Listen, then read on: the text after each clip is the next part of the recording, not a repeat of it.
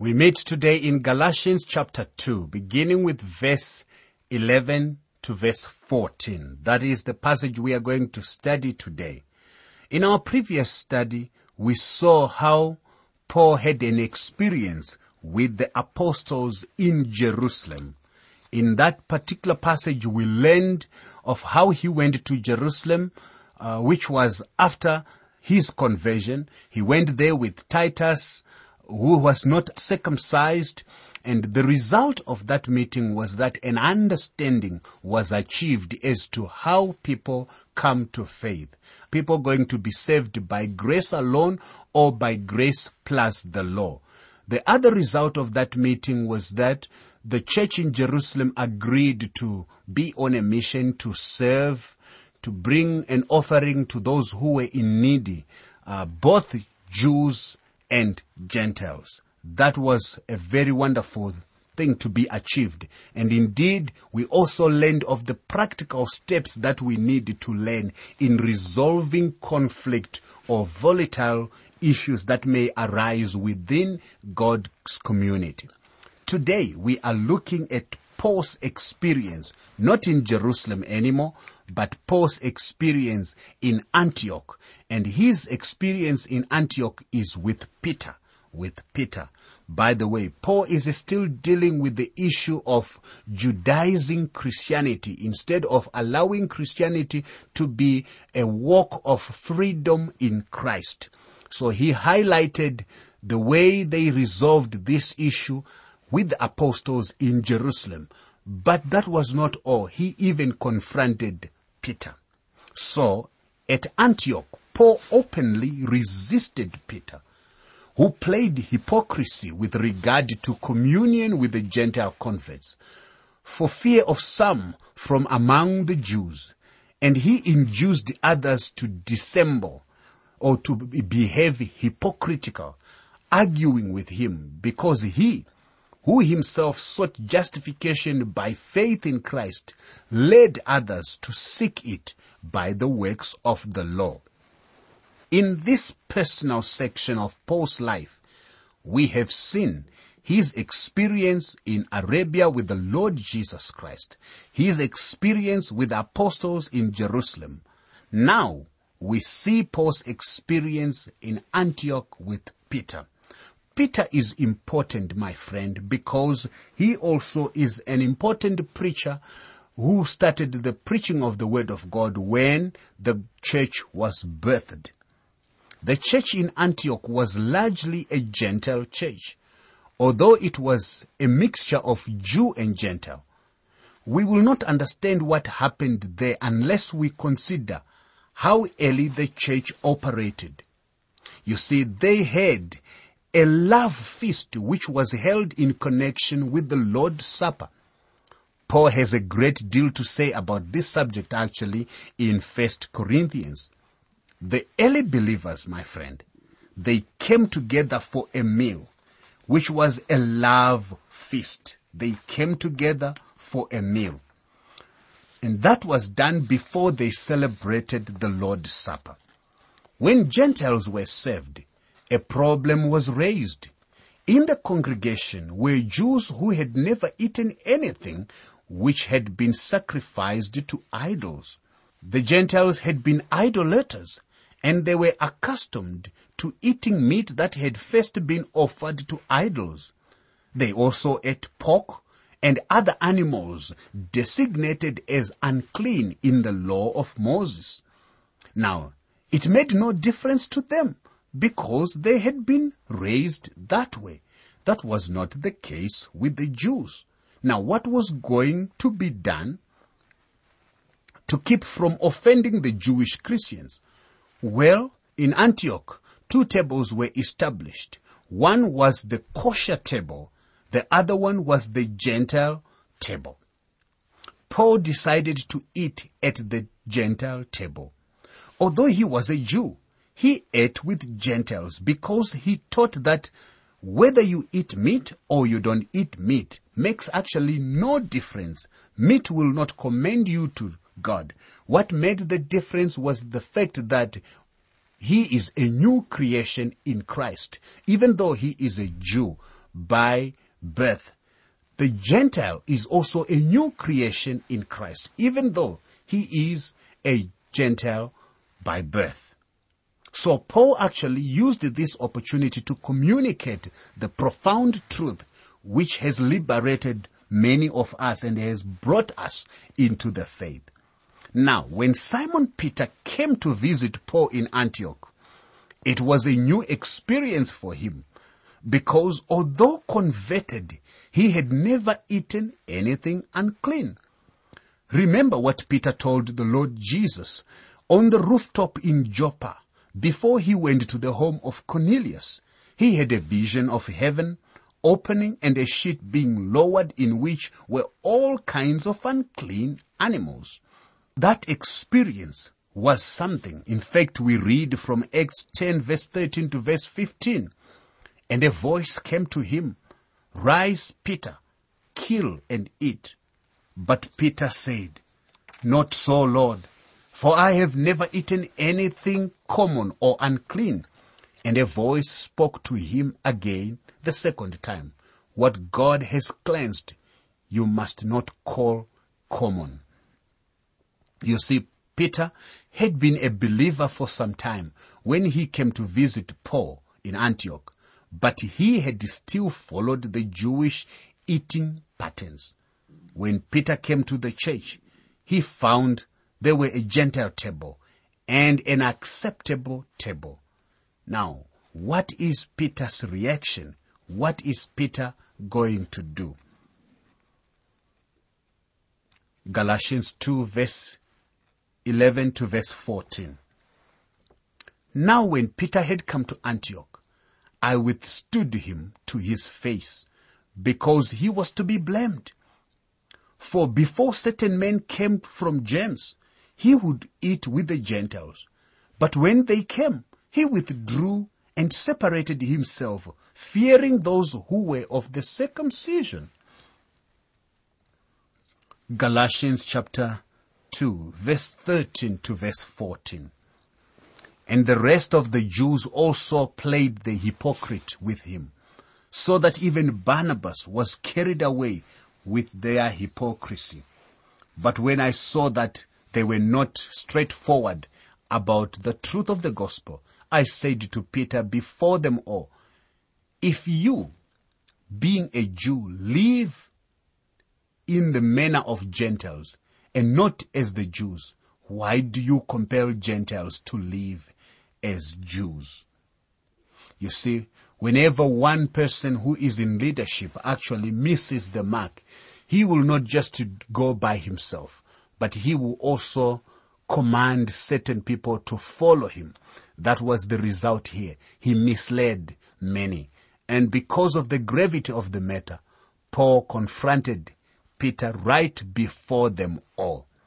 And his confrontation is a stern one. If you, being a Jew, live in the manner of Gentiles and not as the Jews, why do you compel Gentiles to live as Jews?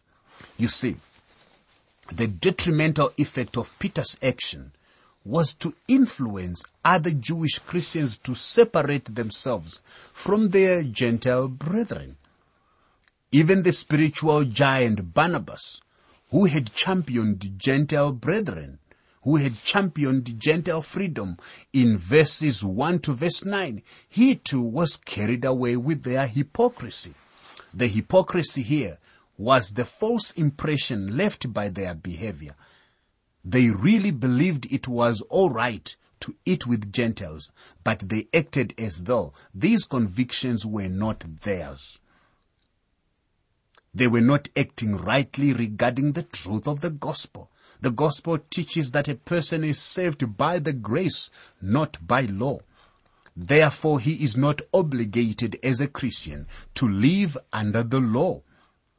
It was all right for Peter to eat at either table, Jewish or Gentile. But after he had been eating at the Gentile table, and for the fear of the brethren from Jerusalem, goes back to the Jewish table, he is saying by his action that the Gentile table is wrong and the Jewish table is right. That is what Paul rebuked.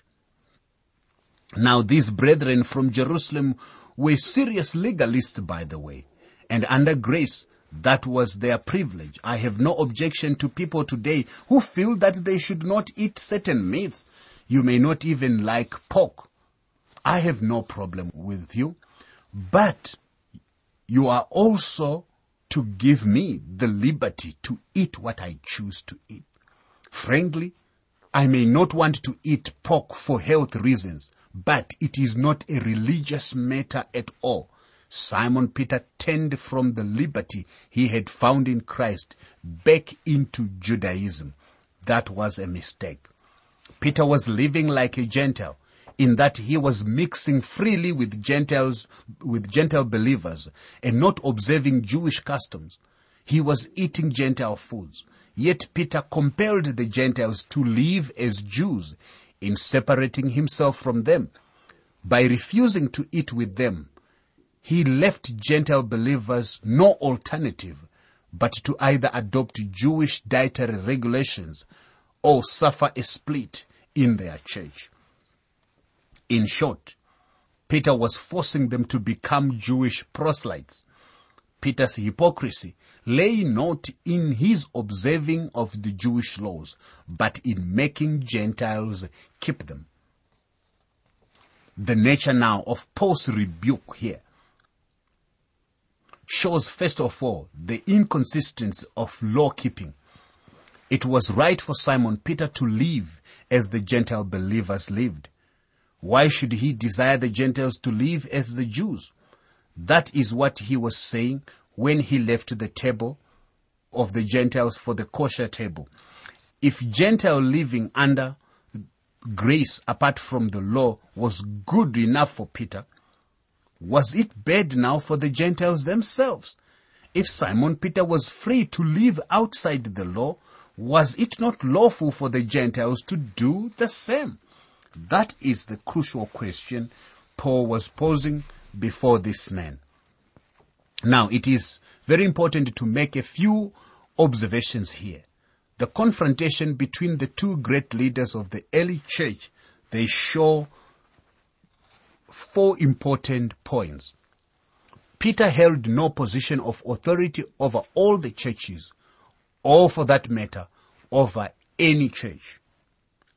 2, there is a difference between the clearly inspired writings of an apostle, such as 1 Peter and 2 Peter, in which there is no error, and the personal actions of an apostle, which are not divinely inspired. We even see here that Peter made an error. He made a mistake.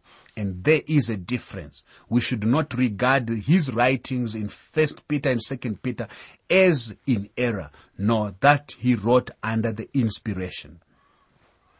Thirdly, good men may actually disagree in the church, and yet under the Spirit of God, they can work through to a solution. And that is what we see.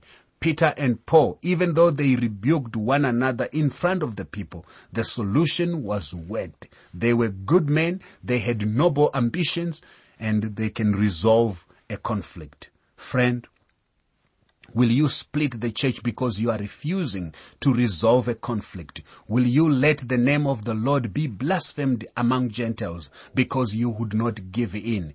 Remember, Paul admonished the Christians even at Ephesus, saying, submit one to another out of reverence for Christ. Do you submit to one another out of your reverence and respect and fear of Christ? 4th observation is that church leaders who sin publicly should be disciplined publicly. This is actually an area that has raised a lot of controversy. But whenever you hold a position of leadership, you are also held with greater responsibility. If you sin publicly, it must also be rebuked publicly.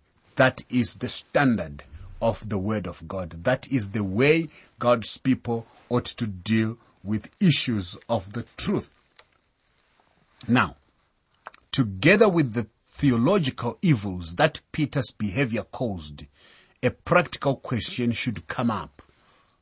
While Peter's change in policy about having meals with the Gentiles was damaging, the change in the policy for the Lord's Supper must have also been very ruinous.